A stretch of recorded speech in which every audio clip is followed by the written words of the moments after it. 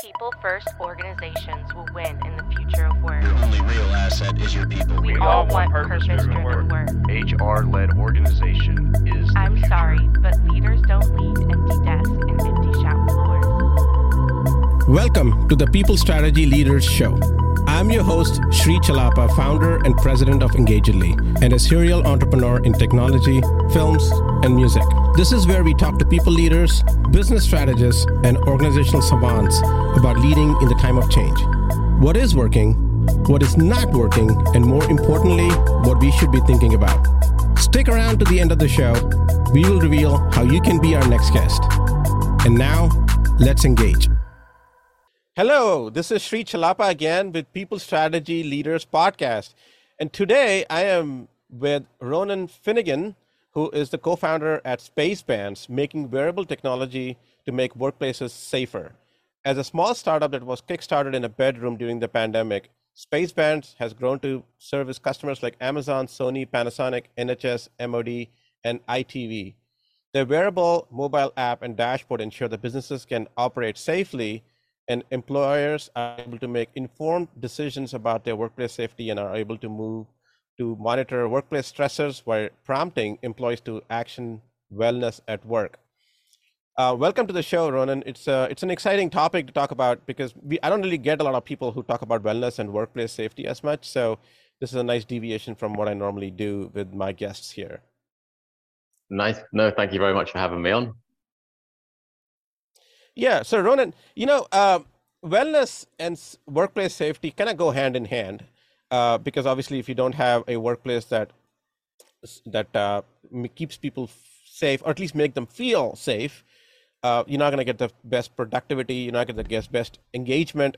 So from that perspective, leaders need to really pay attention to workplace safety in any organizations that are, like manufacturing, construction, and other field jobs that can different hazards. But I'm really curious on what really prompted you to get into the space in the first place. Was there any personal experience that you had that drove you to start SpaceBands and really look at this problem more closely? Yeah, I mean, it's a great question. So I never had any intention of working within health and safety, and neither did my co-founder. We somewhat found ourselves here organically through the nature of how we started the business, and I'll tell you a little bit about that now. So we started the business in the middle of the pandemic in June 2020, March 2020, even 3 years ago. And we were selling contact tracing wearables. We were selling contact tracing wearables to huge businesses that you had mentioned at the beginning of this call. And inevitably, that business, although it was a successful one, was only going to exist for as long as the pandemic existed. So we turned to our customers when we were in the height of our sales and said, what should we build next? Now, naturally, those customers were health and safety managers within these big organizations.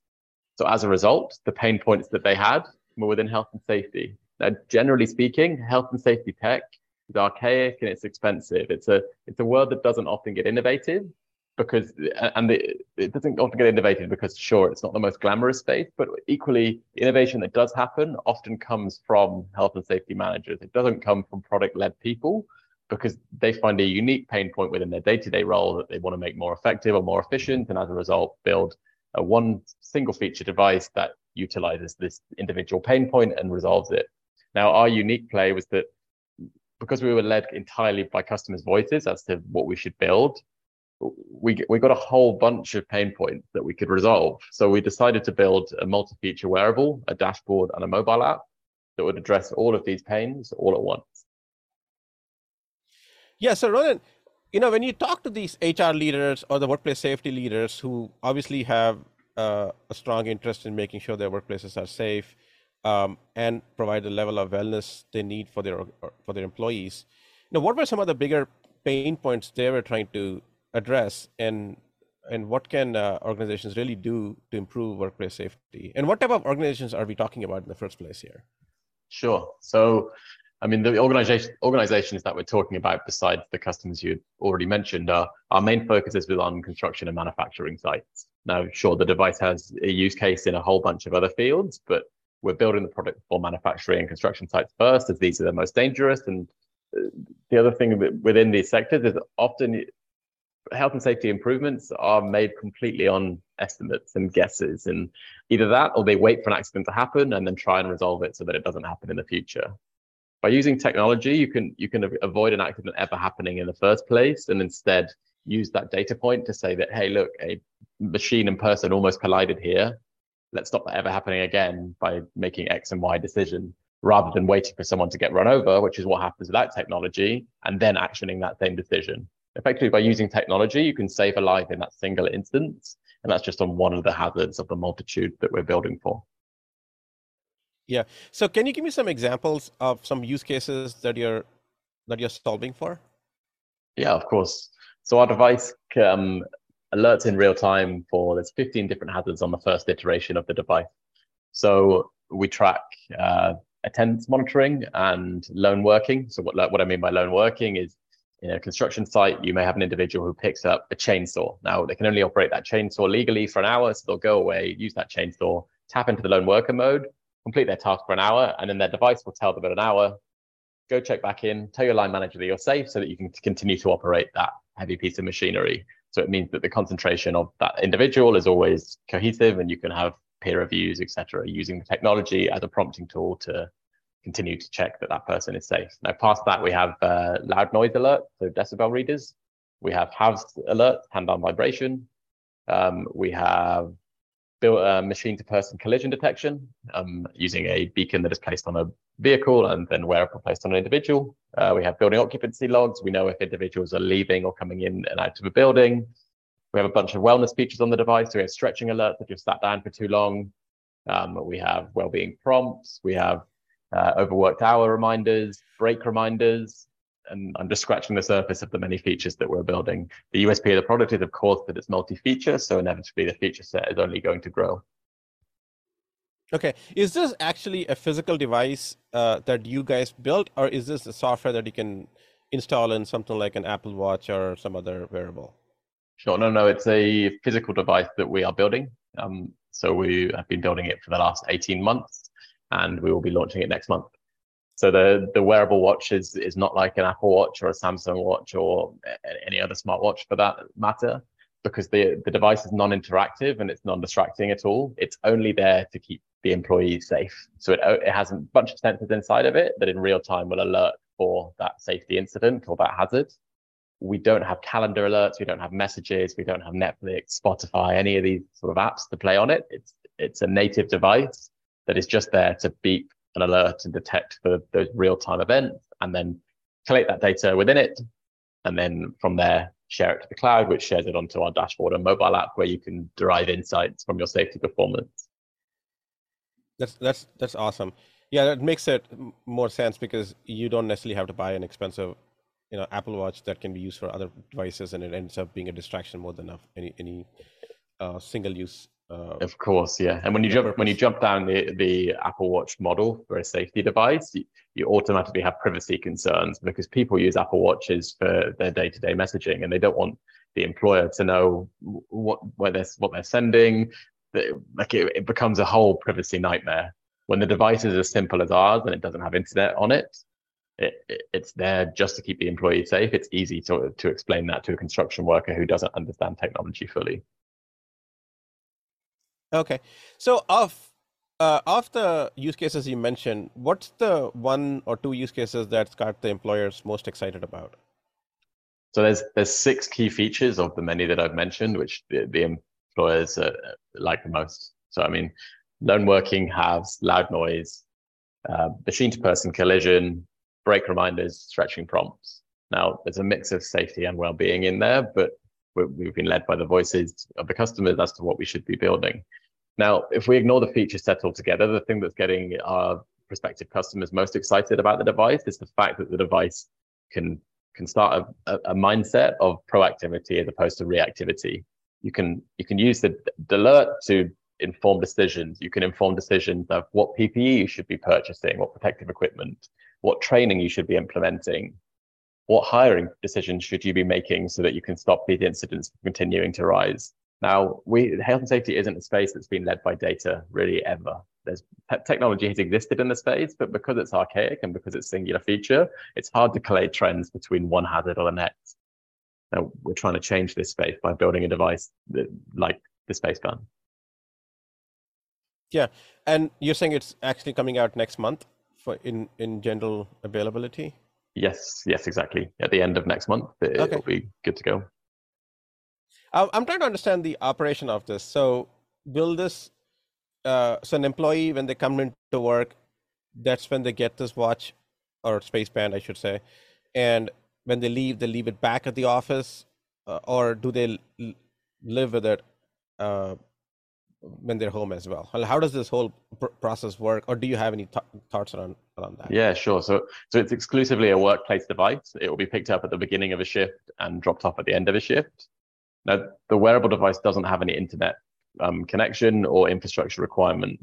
And we've done that consciously so that we don't have privacy concerns, because the device is purposefully dumbed down so that it's understandable by all users that the device is just there for that safety mechanism. Now, the way that we transfer the data from the wearable up to the cloud is via the charging station. So the charging station must remain in work every day, and the charging station will share that data, usually on a 24-hour historical period, to push it up into the Insights hub that we have created. Now, at the beginning of every... Sorry, go ahead. Now, I was going to ask you if you have heard any concerns about privacy and maybe intrusiveness from the people who are in the device. How do you address that? I'm sure there are a lot of people like, you're tracking me everywhere I go and what I'm doing at work. I mean, there's concerns around that, so I'm wondering if that's been come up in your conversations and how you plan on addressing it. Yeah, for sure. So we've been led by customers' voices for the entirety of our development cycle. So privacy has been at the front of our minds for the last 2 years. Now, our device is privacy by design. So by default, devices are anonymous. You don't know which individual is wearing a device. Sure, if an individual gets run over and they're on the floor, you can pick the device off their wrist and know what device they're wearing and therefore track the data if you need to, which unfortunately shouldn't need to happen because the alert will be there to prevent that even happening. But by default, any employee at the beginning of the day can pick up any random device. Now, the company still benefits from the company-wide data set and their safety insights, because when the devices go on charge, the charging station is synced to that company, so then that company data is all held together. Now, the reason we've decided to make the employees anonymous, which can be changed, but for now I'll go down this route of the anonymous route, is because we don't want this device to become a behavioral tool or a punishment mechanism. We don't want people to have negative safety events and then be penalized for them, because often these things are out of our control. The fact you're being run over by a forklift, it's hard to distinguish whether that was of the forklift driver or whether it was the individual walking on the floor that was to blame. But if it becomes a behavioral tool and a line manager sees the data historically and goes, oh, Alan got run over at 4 p.m., I'm going to tell Alan off, when really Alan wasn't in the wrong at all. Now, you can assign devices to individuals using our mobile app. So if you're an individual user who wants to track your data, to gamify it, to improve your safety score day on day, you simply pick up the device at the beginning of the day, you tap it onto the app, and the app assigns that device to yourself for the day until it next goes on charge. So it is easy to collect that data set if you would like to. But we're leading with anonymous first because, as mentioned, we don't want it to become a punishment mechanism. We just want it to be there to keep people safe. And the company doesn't really care whether it's safe on an individual basis or a generic basis, because inevitably they still see the wide data set that says that hazard X has gone up by 10%, hazard Y has gone down by 20%. Therefore, we need to make a decision to change hazard X and decrease the consistency of it. Okay. And what's how are you pricing this? And is it like a one-time fee, or how does it work? Yeah, so our devices are sold on a monthly subscription. So for $25 or £20, you protect an employee. You save an employee's life for £20, $25. That's a monthly subscription, which it truly will save people's lives, because both in real time and also looking at the insights from the data and making your workplace safer, just in an environmental sense through looking at that data. So to give you a price comparison to what competitive products are looking at the moment in the health and safety space, just on an individual feature basis. So I'll use decibel readers as an example. The majority of our competitors come in at around £350 or $400 per device. we're undercutting the market massively on price point, but we don't want to enter a price war at all. That's not the point. We want our device to be utilized by SMEs, by enterprises, by everyone. We know that the device can save lives, so it's hard to price the device at an expensive price point when it has that sort of servicing value. So we're going to keep our price as low as we possibly can, and that's why we're able to offer that $25 subscription. Yeah, and obviously you guys are talking to the workplace safety leaders and the people who really care about workplace safety, and obviously they have compliance requirements that they need to meet for workplace safety based on regulations that they have in their respective countries and their jurisdictions. What feedback have you gotten from the people wearing the device itself? Have you gotten any feedback that you can share? Yeah, of course. So we're just testing the device at the moment. So the feedback that we've had hasn't been from commercial partnerships as such, but from the devices that we put on people's wrists. I mean, they love them because they're not distracting at all. They are just there to keep people safe. No matter what your relationship is, from employee to employer, your goals are both the same. Nobody wants to have an injury at work. There's nobody who arrives at work at the beginning of the day and says, I want to be injured today. So to have a mechanism to stop that from happening, it's going to be a positive experience. The thing that we've had to fine tune within the development cycle is just making sure that those alerts are as accurate as they can possibly be, because of course you need the data to be true so that you can make informed decisions. And we've worked hard within our prototyping over the past 2 years to get the device to that position. And we're confident now to say that when the device does get released in just a couple of weeks, in 7 weeks time, that we're going to really service value to a space that otherwise doesn't get innovated. Yeah. So I'm going back to one of the things you mentioned about collision and machine-human interaction, things like that. So obviously it's more than this device. There's another device that you have to implant or at least put on machines as well. So what other infrastructure does an organization need to make this work? Sure. So our devices come in 4 hardware components. We have a wearable device, which is wrist worn by every single employee in that workplace. We have a beacon device, which is placed in access points, so doorways, exit, entry, and on machines. We have a check-in hub, which is used to monitor attendance. So similar to your RFID key card scanner that you would have in a typical office. You tap in at the beginning of the day and it tracks you. If you want to go do lone working, you do the same thing. And then lastly, we have the charging station, which is both our means of transferring the data up into the cloud, but also our means of charging devices. Now, besides the actual SpaceBands devices, there are no infrastructure requirements needed at all. The system will only require an internet connection at the charging station. And if for whatever reason you don't have Wi-Fi or 4G, 5G at the charging port, you can supplement that with a wireless router, with a sort of a SIM card router, for want of a better word. So, but the system doesn't need internet. We could be used in the bottom of a mine, and it could still be keeping people safe because there's no server requirements. The wearables operate completely offline all of the time. They use Bluetooth to measure proximity. They use an accelerometer, a gyroscope, a microphone, a speaker, a whole bunch of lights, a whole bunch of haptic sensors within it, but they don't need any infrastructure. And this is really, really unique also because almost every single health and safety device that already exists requires an internet connection. But how do you have an internet connection when you're servicing customers in construction sites in the middle of a forest? It's just not feasible. Yeah. How have you addressed, and I may have asked this question in a different way earlier, like the GDPR concerns with the EU, UK regulations? Yeah. So the data is of course already anonymous, and we have no biometric data within the system. So we don't track heartbeats. We don't track we don't track biometrics at all. We're not looking at heat. We're not looking at. There's a whole bunch of GDPR stuff that comes with that. We don't want to enter that realm at all. That's not the purpose of the device. The purpose of the device is purely safety.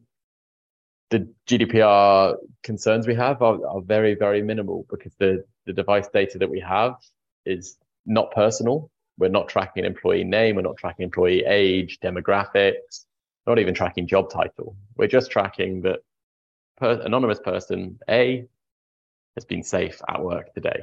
If they haven't, then we have steps to make them safe tomorrow. Yeah. Okay. So as you look forward to your product and your solution, what are some of the future use cases that you're excited about looking ahead? Yeah, so we're looking to build SpaceBands out as the ecosystem for all things health and safety. Our dashboard will have insights from our wearable, but also from partnering products, so that you can log into your SpaceBands dashboard and you can really see like an executive report of how your safety performance is doing. We really want safety to be led by data. We don't want it to be this estimated practice that it sometimes is, and that's not saying it always is, but without technology, it's clipboards and paper. Now, clipboards and paper, you have human error, you have inevitably laziness when it's not performed regularly. There's a whole bunch of things that come into it. We want safety to be really utilizing data, and nobody's doing this at present. And the only reason we're doing it is because our customers told us that there was a gap that needed to be filled. Excellent. Well, this is an exciting innovation, especially for the industry that doesn't necessarily get as much attention from technology. From a worker's perspective, from an employee's perspective, they have a lot of technology for tracking inventory and all of that, optimizing operations. But like you said, they don't get as much attention from a employee-centric perspective. And it looks like there are some good use cases there.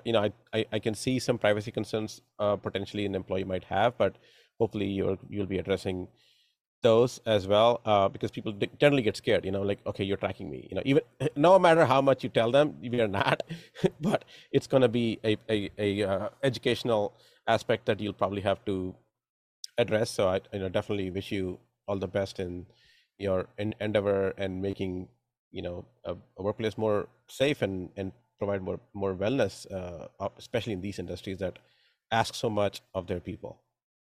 Thank you. So, so Ronan, how can people find you? Where can they learn more about this product and yourself? Of course. So our website is www.spacebands.com. My name is Ronan Finnegan, and my email is Ronan, RONAN, @spacebands.com. Sri Chalapa here. Thank you so much for listening to the People Strategy Leaders podcast. If you are a successful leader or a people strategist who would like to be on this program, please visit engagedly.com/People Strategy Leaders podcast. If you got something out of this interview, would you share this episode on social media? If you know someone that would be a great guest, tag them on social media to let them know about the show and include the hashtag People Strategy Leaders. I love seeing your posts and guest suggestions. We are regularly putting out new episodes and content. To make sure you don't miss any episodes, go ahead and subscribe. Your thumbs up, ratings, and reviews go a long way to help promote the show and mean a lot to me and my team. Want to know more? Follow me on LinkedIn and Twitter @Sri Chalapa. Thanks for listening. We will see you next time. And thank you to Patrick Ramsey, sound engineer at Kalinga Production Studios, for recording and mixing this show.